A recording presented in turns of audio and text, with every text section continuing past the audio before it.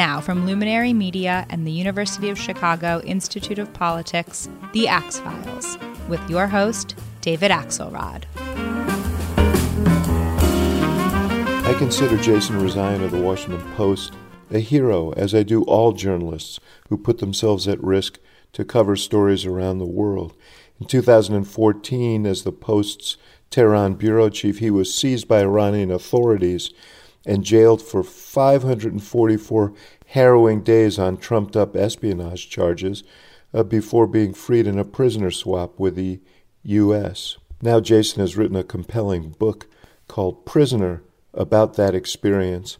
I sat down with him last week at the Institute of Politics at a live podcast to talk about his experience in prison, U.S.-Iranian relations, and the plight of journalists who are trying to do difficult jobs around the world in a time of decaying security for freedom of the press.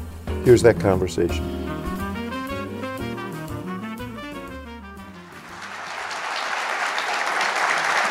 Jason Rezaian, it's so good to see you here at the Institute of Politics at the University of Chicago, here on the Axe Files. You know, your story is so interesting to me. We should point out that your mom is here, who's a native of the Chicago area, raised here.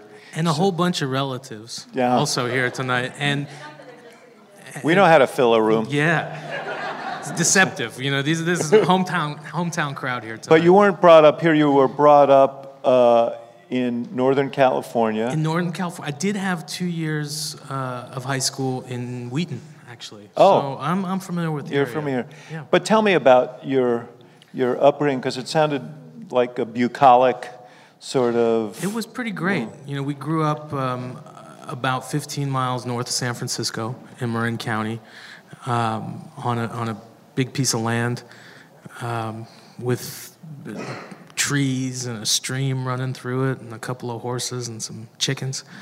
You know, my dad was from Iran, and my mom was obviously from the suburbs here.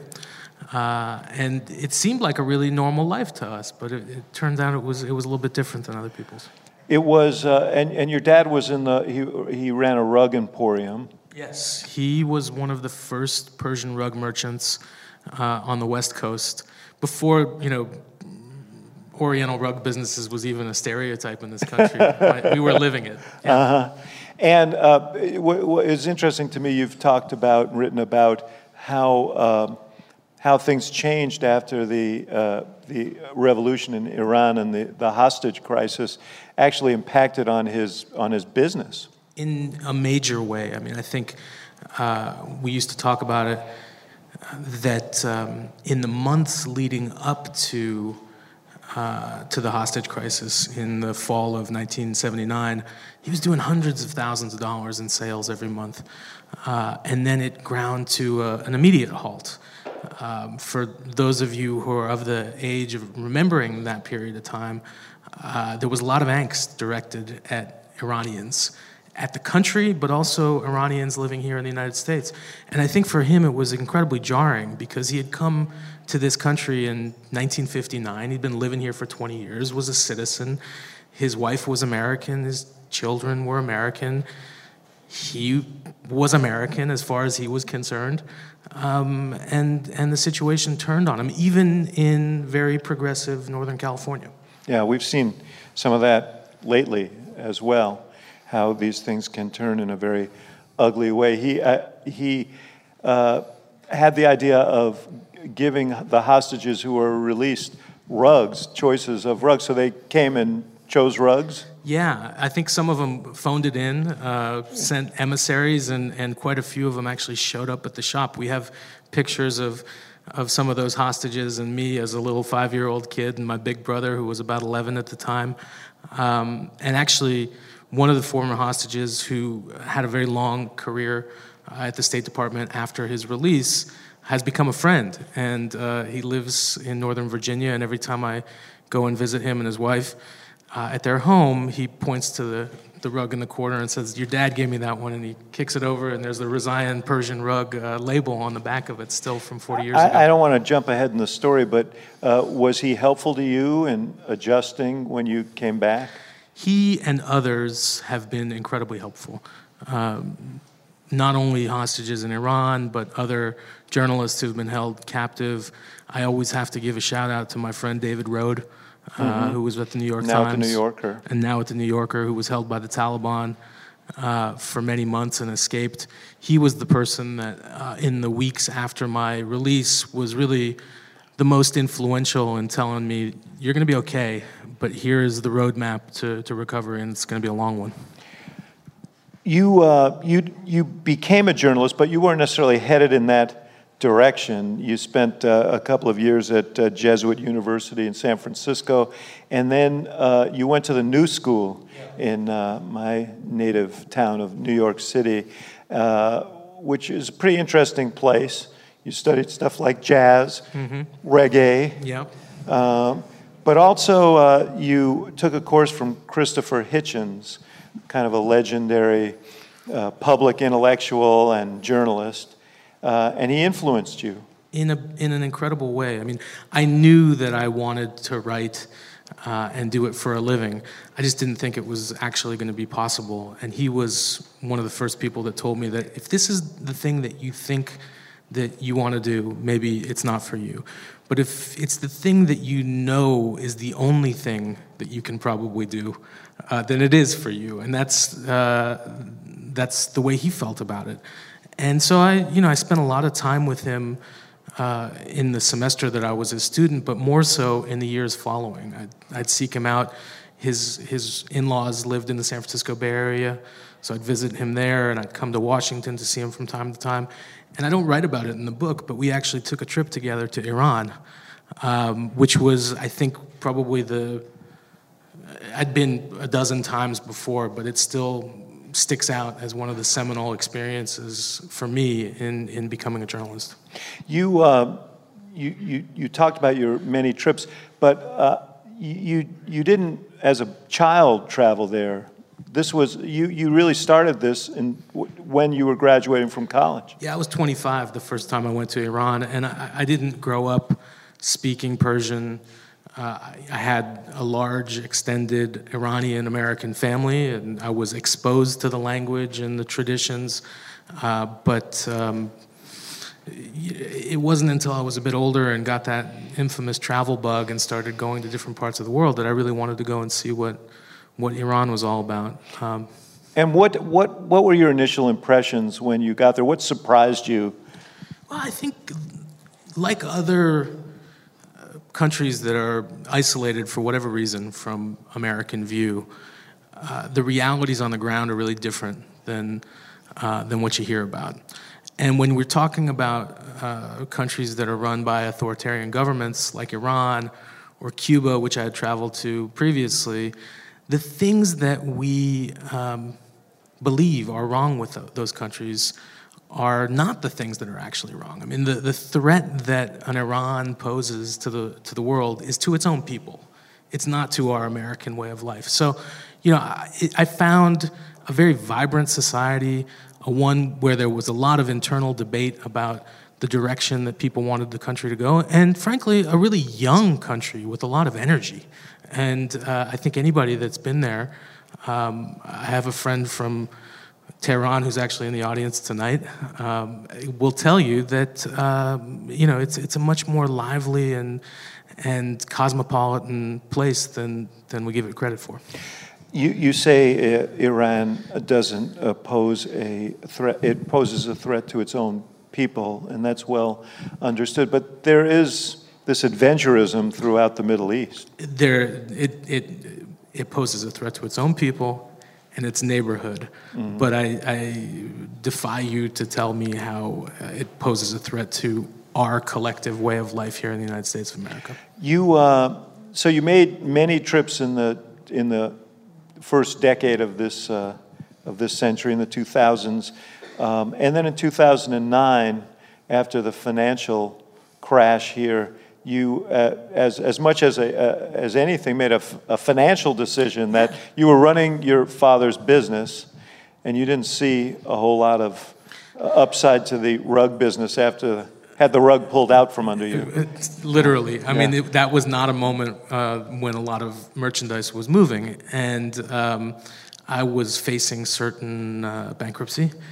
I had a small body of journalistic work that I had amassed over a decade period, and thought to myself, here's a chance. I mean, I was 33 years old.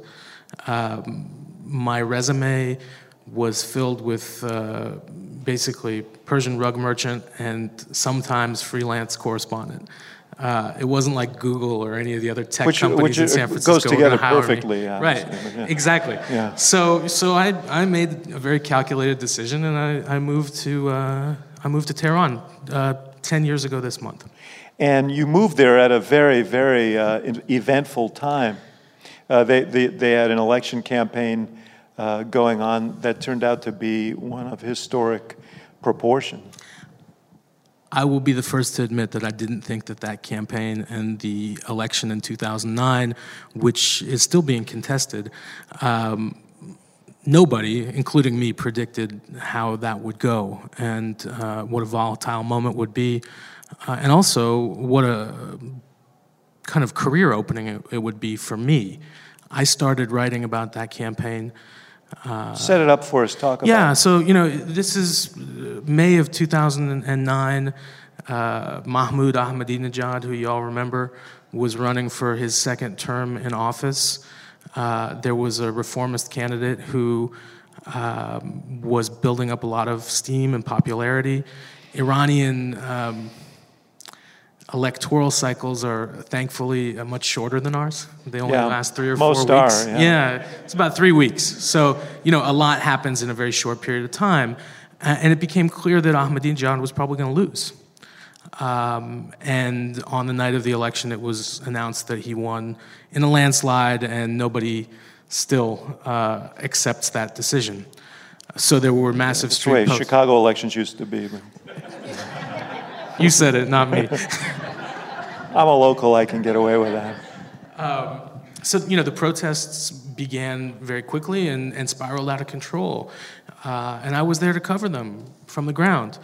And it really opened up an opportunity for me that I hadn't had before. And in the 5 years after that, I was never out of work.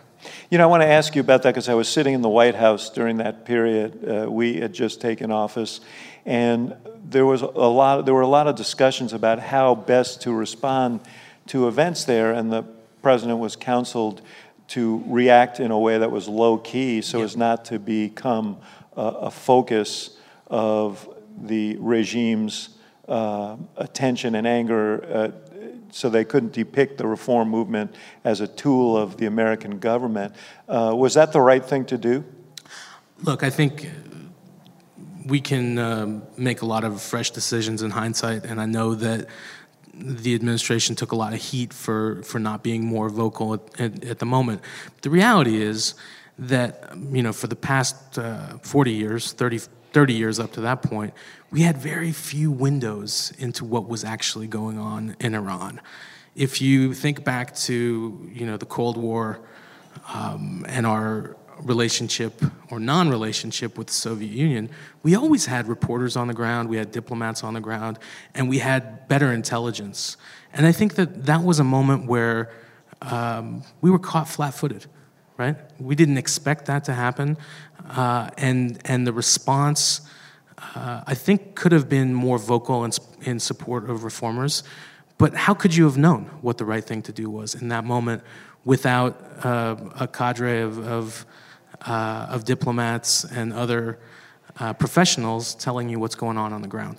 Yeah, well, I guess that's what the CIA and other organizations are there for, but...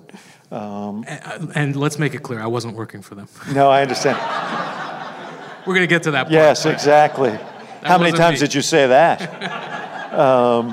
You were asked to, and I don't want to be, I think we ought to point out, it's very hard to penetrate some of these closed societies, and so I don't want to.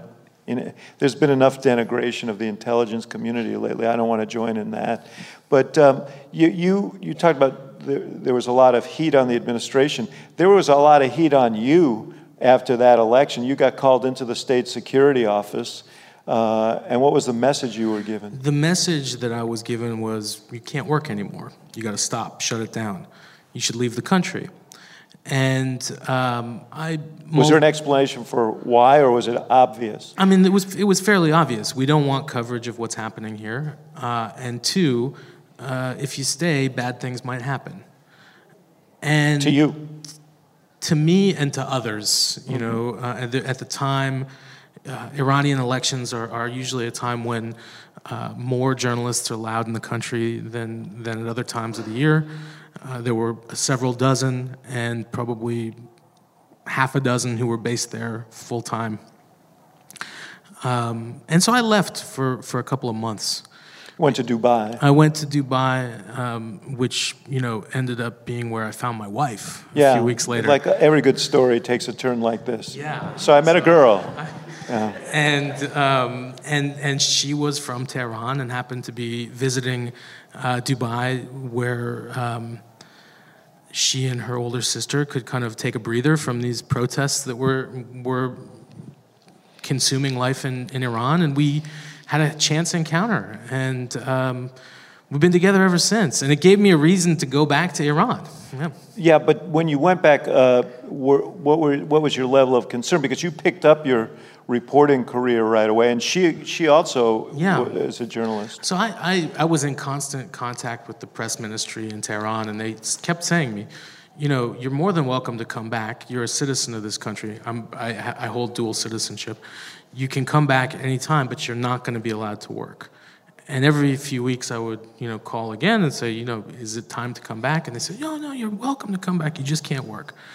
And then one day I showed up at the office, and the secretary's face went very pale. And she said, what are you doing here? It's very dangerous for you here. I said, you told me that it's my country, that I can come back, but I just can't work. She said, yes. I didn't mean it, That's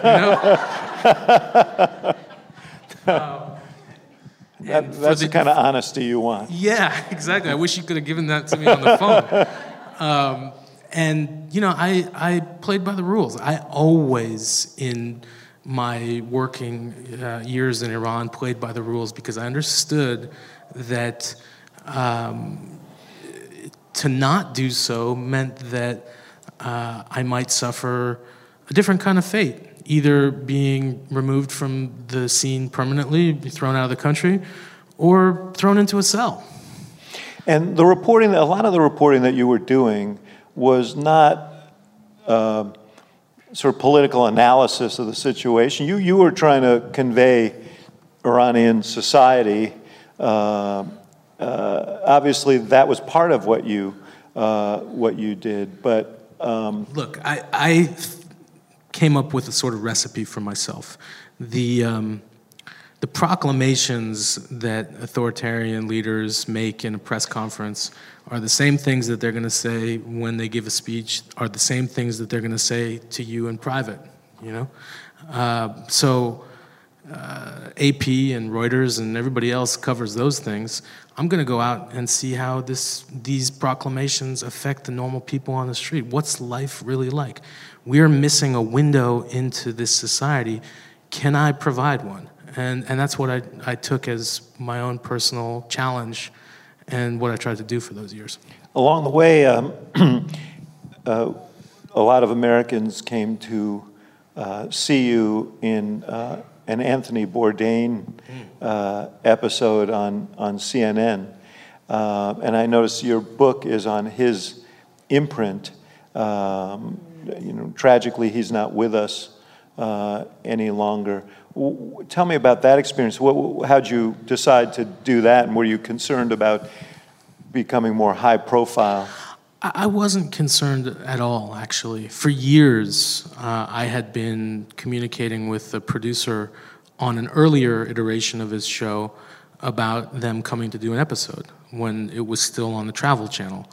And the network's insurance would not cover a team to go to Iran.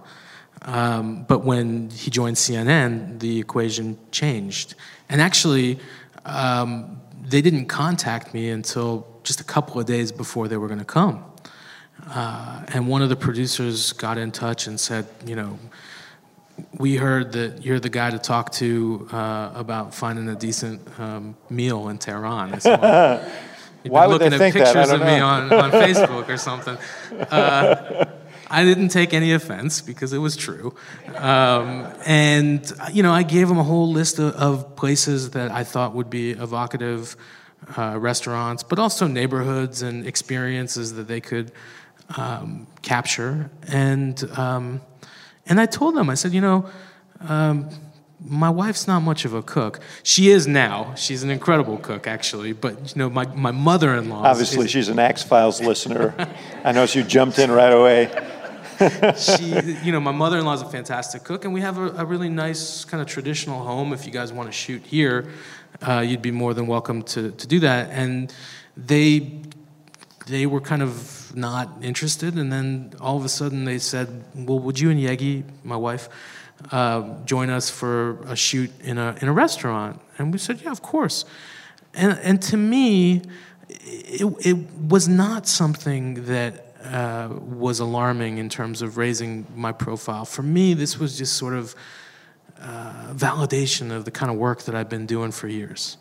And the fact that our most intrepid television personality was in the town that I called home and wanted to include my wife and me in his showing of that place,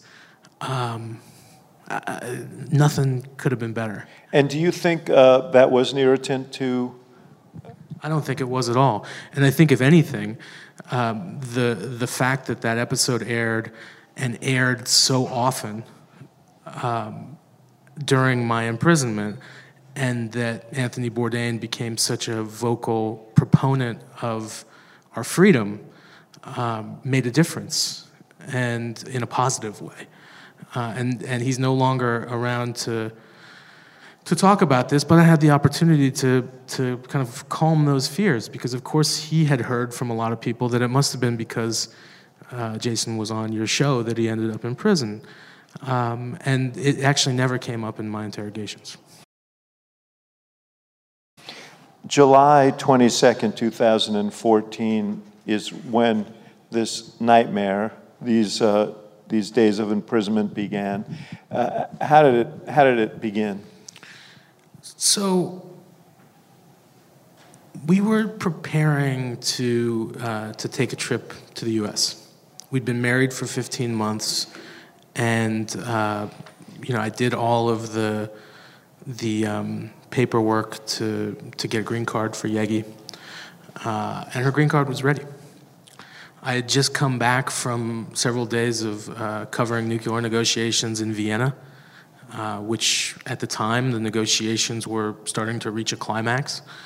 And so this was a great moment in our lives, in our careers. We were 2/5 of the English language media in Iran.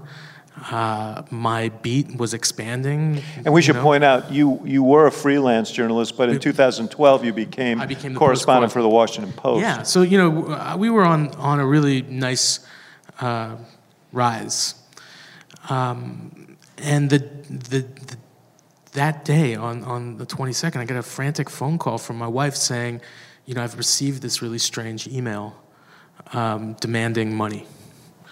And if they say if I don't pay, they're going to expose me and you, and I don't know what's going on, but somebody's messing with us. And I was out trying to cover a story, and I made my way home. And by the time I got home, it was clear that our email and social media accounts had been compromised. Passwords had been changed. We've been locked out of those sites.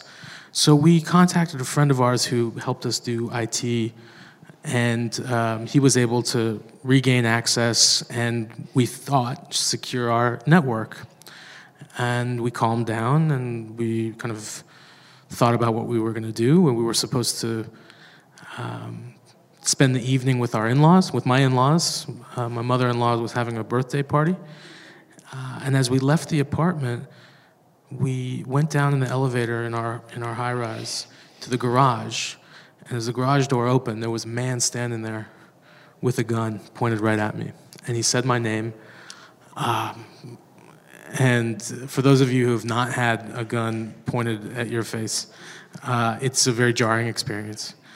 You have a gift for understatement. Thank you. So, he and several other plainclothes agents forced their way into the elevator. They took us back up to the apartment, made us, let them in. We went into the apartment. They separated us. They began ransacking the place. More and more agents showed up. Pretty quickly, there was probably 20 of them. All of them had surgical masks on to hide their identities. They made us give up our new passwords to our accounts. They took our devices. They took our identity cards.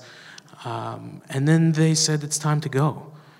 And, at this point, there's no explanation of what's going on, what we're being accused of, what's happening.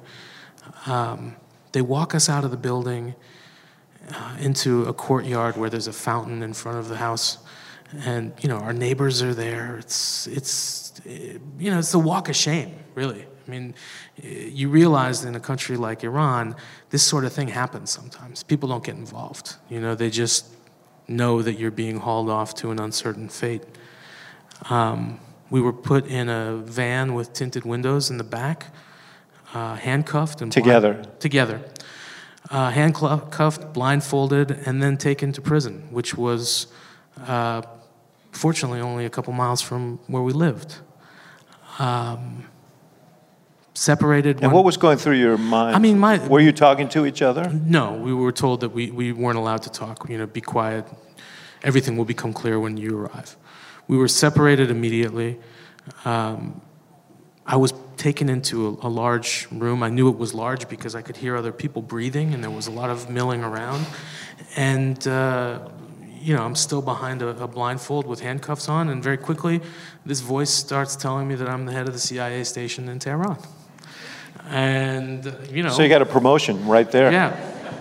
First I was a freelancer, then I was correspondent, then I'm station chief. Yeah. It was, my Farsi's pretty good, but doing it under duress, blindfolded with handcuffs on, I was stammering quite a bit, but I just kept saying, you're making a mistake. I'm a journalist. I'm just a journalist. And he said to me, and this should have been the first cue, just a journalist has no value for me. Huh. This was the first tip that I was part of this long line of American hostages of the Iranian regime. So that was the beginning of it. They said, if you just admit to everything that you've done right now, you'll go home and you'll board that flight to the United States of America, but you'll be working for us. I was just thinking to myself, this is the craziest, dumbest sounding stuff in my life. This would be a good book. Yeah, exactly. Yeah. I wish I had a pen or a voice recorder or something. And he said to me, he's obviously scared, and he's not cooperating, but give him a month, he'll start talking. And I'm thinking to myself, a month? There's no way I'm going to be here more than 2 or 3 hours. And then they processed me, took my mugshots, took my clothes, gave me some very nondescript blue pajamas, and took me to a little cell that was about half the size of the stage that you and I are on right now. For our listeners, this isn't a very big stage. So. Yeah, no, this cell was about 4.5 by 8.5 feet. Oh, my. And, I could lie down in one direction and not the other. I'm not that tall, but, it was tiny. And The lights were on 24 hours a day. How long were you kept in solitary confinement like that? 49 days. My wife spent 72 days in solitary confinement. And then she was released conditionally and was essentially under house arrest until I was released. But it was an incredibly jarring experience. Talk a little bit just about the sensory impact of being in solitary confinement with the lights on 24 hours a day. It kicks in immediately. I mean, you are confused. You start to lose track of time, days. Fortunately, I was able to find a pebble and started carving numbers in the wall, rows of 4 with a diagonal line, just like you imagine. I mean, that's what people do. It's what hundreds of people had done before me in the same cell. I could see the numbers piling up. And you don't have access to anything. People ask me about it. They say, well, did you have, TV or books or anything like that? I said, well, not in solitary. I mean, right. the essence of solitary is to disjoint you from reality. And also, they were, frankly, starving me. I mean, I was probably living on 500 or 600 calories a day, You lost about 50 pounds. Yeah, I lost 50 pounds in 40-something days. And, we are still bemoaning the fact that I've, lost my prison body. We're trying to get it back for summer 2019. There are easier ways to do it, my friend. But actually, no. That's the easiest way that I've found, yeah. So while you were going through this, you must have wondered, what was going on with your wife. Did you know? No. I had no idea about what was going on with her for the first 35 days. And I think, to me, that was the ultimate torture of the situation. And they do all of this on purpose. They know exactly what they're doing. And in the meantime, they're not giving you any information. They're saying, your wife is cooperating. She's telling us everything that, you've been doing. Other days they're telling you your wife has been released, or we don't know where she is. I mean, it's all just designed to make you go mad. And did you wonder whether people knew where you were and exactly what the U.S. government knew, what your newspaper knew? Yeah, I was desperate to know, and my interrogators would say, we reported that you died in a car accident. And nobody's doing anything. The Washington Post doesn't care because you didn't really work for the Washington Post. Your mother was upset for a few days, but she's moved on with her life. Doesn't sound credible. She's a very resilient woman. And you wrote about your relationship with your interrogator, which became quite involved. I spent more time with him during that year and a half than I did with anybody else. And for those who know me, I build relationships with people. I mean, that's what I do. And I didn't see any other option, right? I mean, I needed to figure out what made this guy tick so that maybe I could glean something from him from time to time. He probably was thinking the same thing. 100%. Yeah. And I knew that.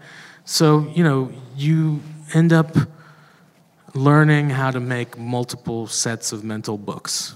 And, I developed a mantra over time, whatever they tell you to do the opposite, right? If they tell you that it's bad for you, that your newspaper and your family are making a lot of noise out in public, probably means that this is the best thing that people can do. So, I got very good at acting. And, I could turn on and off the tears like nobody's business. I can't do that now. You come up with these defense mechanisms to get through a situation. And I think I did it, as good a job as I can imagine that I would have been able to do. And all the while, they wanted you to confess to espionage? I think that they wanted me to confess not because they thought that I did anything wrong, but they wanted to be able to make this sort of audacious, massive public display at a time when the nuclear negotiations were becoming so close to finalized. The people that had taken me were the domestic opponents of that deal. They wanted to do whatever they could to scuttle it before it ever happened. So having an American newspaper correspondent coming on television and saying, yeah, you know what, I'm the CIA spy and I'm the architect of the sanctions on your country and, I'm Obama's right-hand man, that's what they wanted me to do. And it just, wasn't what I was going to do. This is an interesting point because so often in kind of casual discussion about Iran and this nuclear agreement, there is some sort of the assumption that we're talking about a monolith here. But there are very, very sharp divisions within Iran on the wisdom of having made that agreement and the only thing that they can all agree on is that they want to keep something called the Islamic Republic intact and hold on to the power that they have. Everything else is kind of up for grabs internally, and I think that there are huge disparities in what different factions see as the best way that they can do it. And, it's a pretty nasty internal politics. I mean, I don't know about Chicago. I know it's not that nasty. I'm starting to know a little bit about Washington, but these guys are really nasty. At what point your interrogator suggested to you that your mission was to change attitudes about America in Iran, to make it easier for Americans to infiltrate Iranian society. So that speaks to the fact that the perspective was very much from the right. Right, exactly. And I think that they also didn't want to see the image of a menacing Iran diminished in America, right? They like the enmity that they have, and they want to keep it intact. You were taken out of isolation. First of all, when did you see your wife for the first time? I was the 35th day, so 5 weeks. Is that right? Yeah, 5 weeks into it, they told me after an interrogation session that you're going to see your wife. I said, when? They said, right now. And they said, well, you got to let me prepare. I said, no, you're going in this room and you're going to see your wife and don't cry. You probably didn't have to even fake crying at that point. Well, but I did have to fake not crying because it was a really, I think about it now as probably the best moment in my life because I had been so concerned and worried and nervous about where she was, what condition she would be in, how she would have felt about me at that point. And she was brought into the room blindfolded. They took off her blindfold, and there we were. We had 4 minutes together. She was elated, but also horrified to see this kind of shadow version of me. Not only was I thin, I was very pale because I hadn't been outside much. I think my beard and hair were pretty, I wasn't clean. But it was the first sort of injection of hope. And I realized then that I had to look for those injections of hope whenever I could find them. And how many times did you see her over the course of those 544 days? After she was released, they allowed her to come and visit me once a week. And then at one point, those visits were cut because I tried to smuggle a letter out to my mom and my brother, trying to get them to do more. And they were doing that. They were doing everything. They were doing everything, but we couldn't see that, and Yegi couldn't see that on television, and the Washington Post was not very vocal about their efforts, wisely. But as you know, they were spending a lot of time at the White House and the State Department doing everything they could to figure this out. Your brother was on the road, I read, 200 days. 2015, he spent 200 days away from home. I think he flew to Washington and from San Francisco 20 times back and forth that year. How much do you think that your situation was complicated by the negotiations over the nuclear agreement? Well, I think that they got me arrested and they got me out, right? If there was no negotiation going on, there would have been no reason to take me in the first place. At the same time, the fact that I was arrested without an active negotiation process, I would have not been released. And we can look at it right now. There's 6 Americans sitting in prison in Iran. There are no negotiations going on right now. And, I've written about this fairly extensively because I feel a responsibility to those people that are still being held there. But I worry that since the current administration pulled out of the nuclear deal, there's not a lot of opportunity, and there's not politically. The Trump administration talks about their maximum pressure campaign on Iran. Unfortunately, it seems to me that those Americans being held in prison are more valuable to this administration in prison than they are free. They have made clear, the Trump administration, that by pulling out, by stiffening sanctions, they're hoping for regime change. That's their strategy. How do you react to that? Well, I think that, if we take a close look at, the top foreign policy leadership of this administration, you take the president, you take the State Department under Mike Pompeo, and John Bolton as National Security Advisor, I think each one of them has a slightly different plan in their mind. And I think that Ambassador Bolton would like to see a very violent version of regime change if necessary. I think Secretary Pompeo thinks that sanctions will bring the Iranian regime to their knees, and they'll fade off into the sunset. And I think President Trump plans on flying to Tehran. He's just waiting for an invitation to come sit down and have a cheeseburger and sign a deal. Right? Yeah. Would he do that? I can't believe it. I think that there's a New Yorker profile of Bolton out right now that says that Bolton's biggest fear is that the supreme leader of Iran sends a letter to Trump. He loves those letters. Loves the letters. Yeah. He's old school. He likes letters. Returning to your story,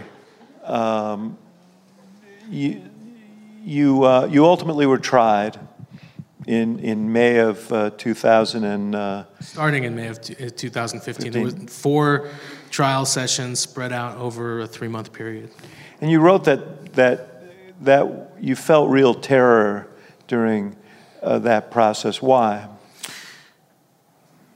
A combination of reasons. First of all, the judge that I was assigned to is the same judge who oversees every one of these cases of dual nationals. His nickname, he's got 2 nicknames, the hanging judge and the judge of death. Yeah, neither is good. No.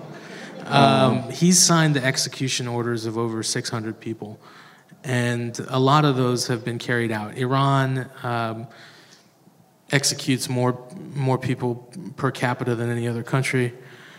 And you knew all this? Oh yeah, this is part of my reporting for years. I knew who this guy was, and I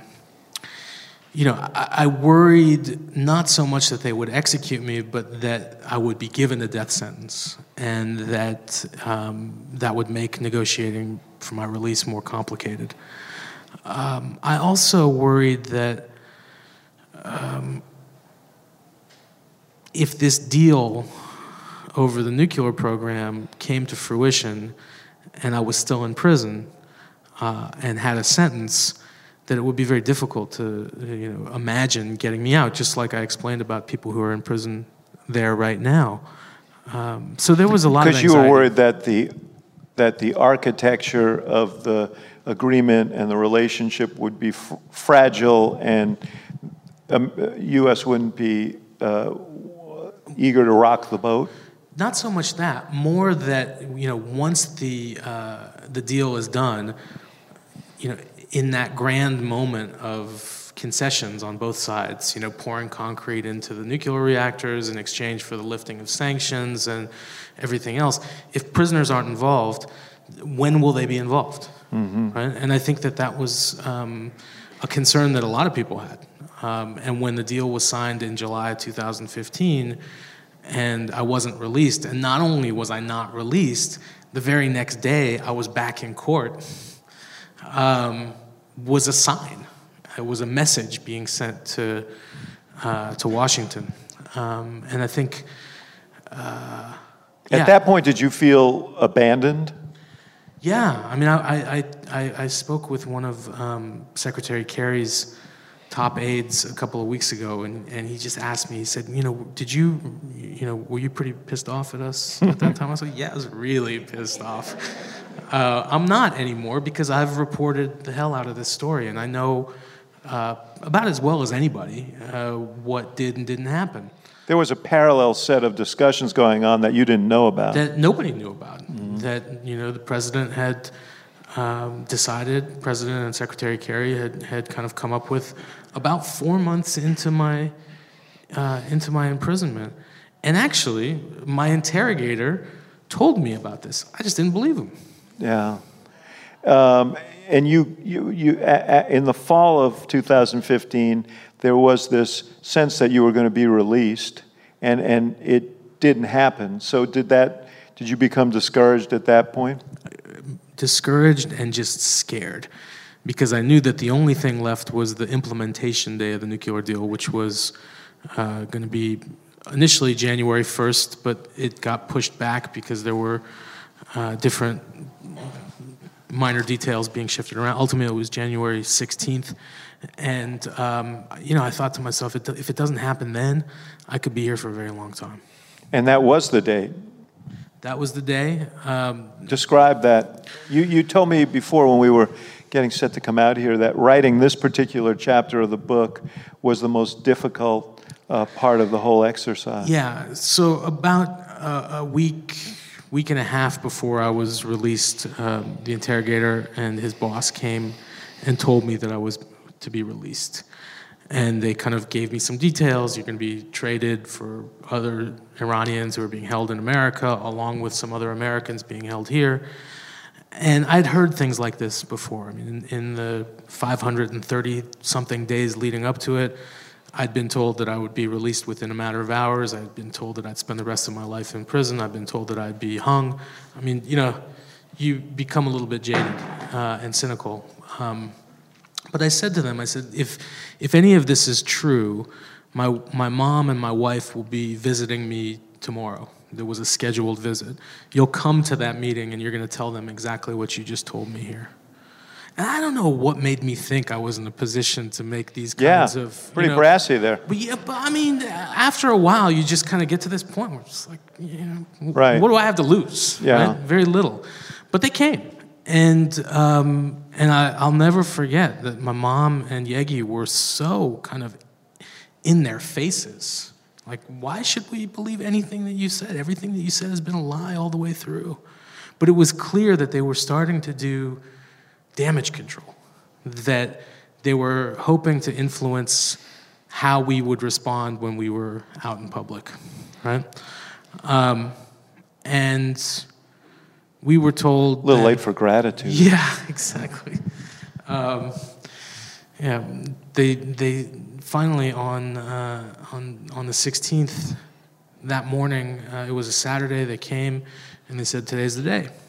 And there was a whole series of hoops that I had to jump through. You know, I had to do an exit interview with state television that was never aired.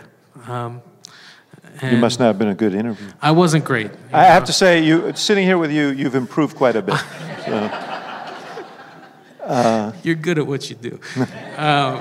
Better than those guys. Well, I don't know how to take that, but so it was.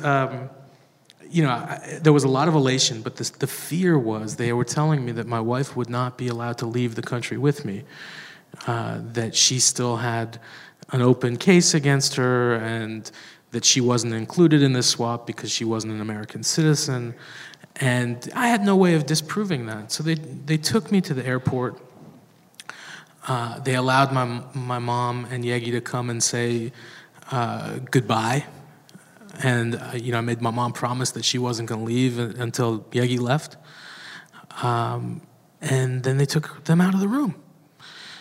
And a few minutes later, a big, bald man in a very nice suit walked in the room. And I'd never seen this guy before. And he introduced himself. He said, "I'm the Swiss ambassador." And I had no way of checking this information. And the Swiss are the protecting U.S. powers in Iran. So after a year and a half of being subjected to Iranian laws as if I was an Iranian, this is the first time I'm being treated as an American. This is my first consular visit.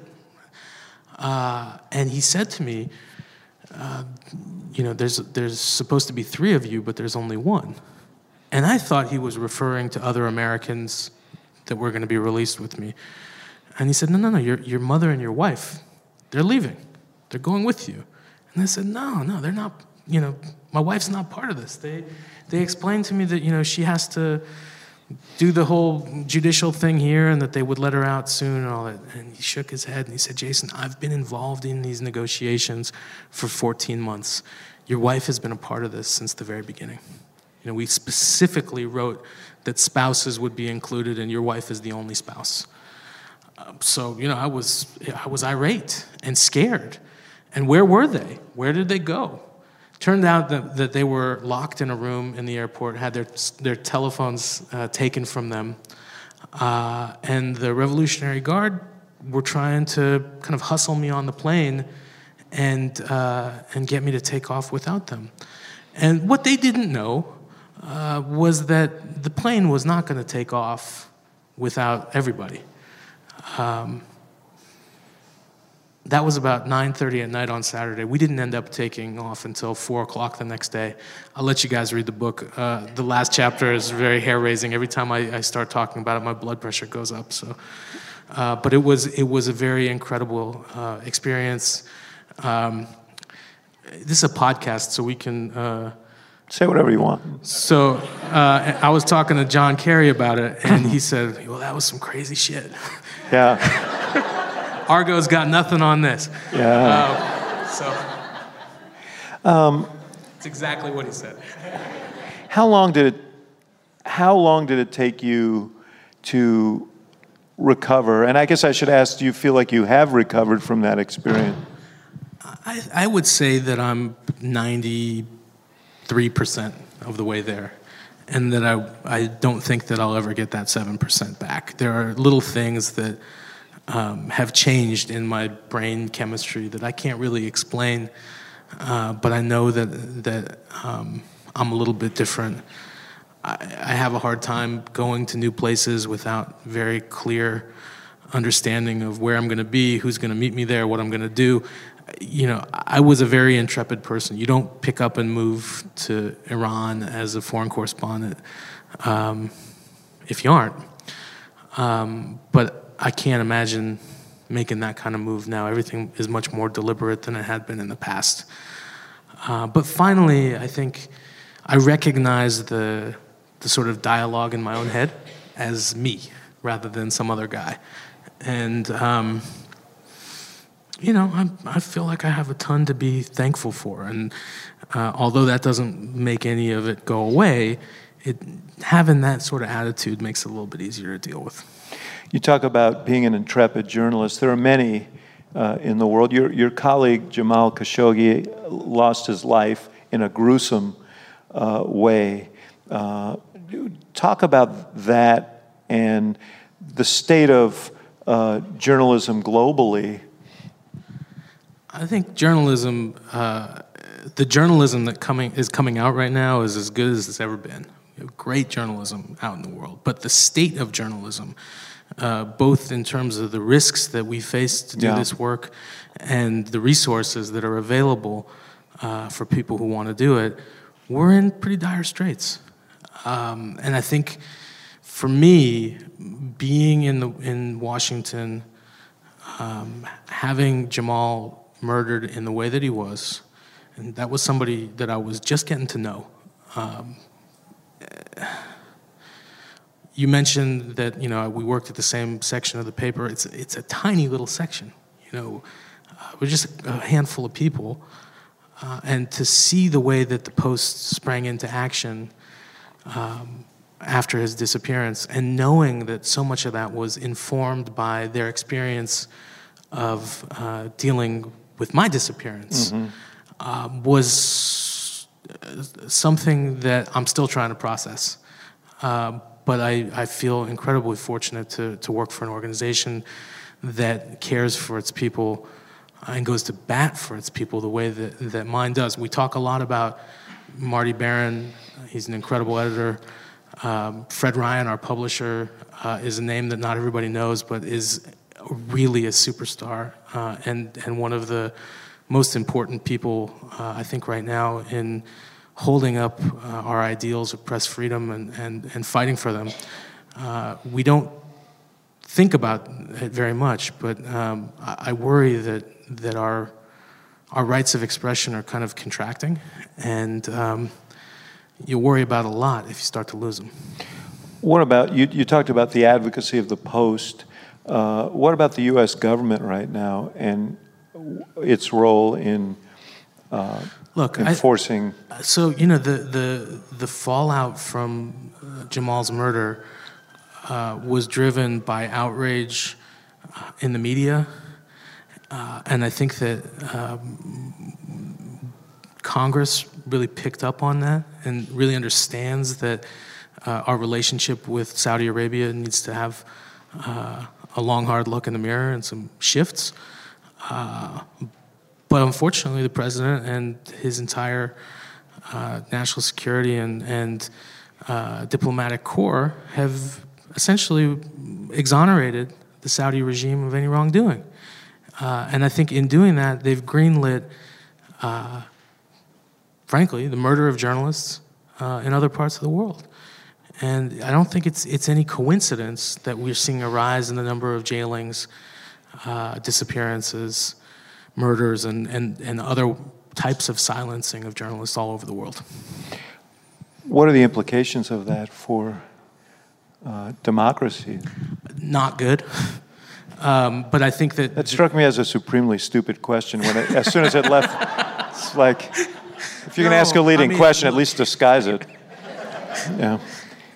What we do is one of the pillars of a strong democracy. I think everybody understands that, and if they don't really understand how democracy works. Well, Jason, I started my career in journalism. I revere journalism, and I think it is a pillar of democracy, and I so appreciate the sacrifices that you and your wife have made, your family, just to do an honest job of reporting.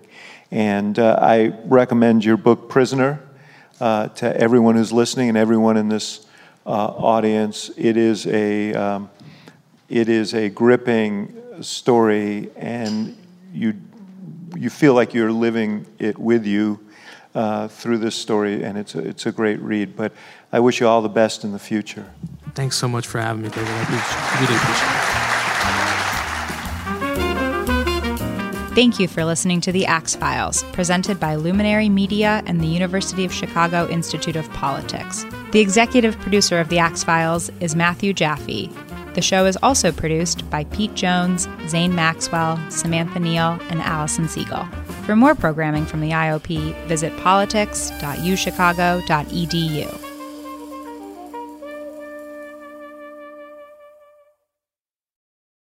Quality sleep is essential, and that's why the Sleep Number Smart Bed is designed for your ever-evolving sleep needs. So you can choose what's right for you whenever you like. Need a bed that's firmer or softer on either side? Helps you sleep at a comfortable temperature. Quiets their snores. Sleep Number does that. Sleep better together. J.D. Power ranks Sleep Number number 1 in customer satisfaction with mattresses purchased in-store. And now, save 50% on Sleep Number limited edition smart beds for a limited time. For J.D. Power 2023 award information, visit jdpower.com/awards. Only at Sleep Number stores or sleepnumber.com.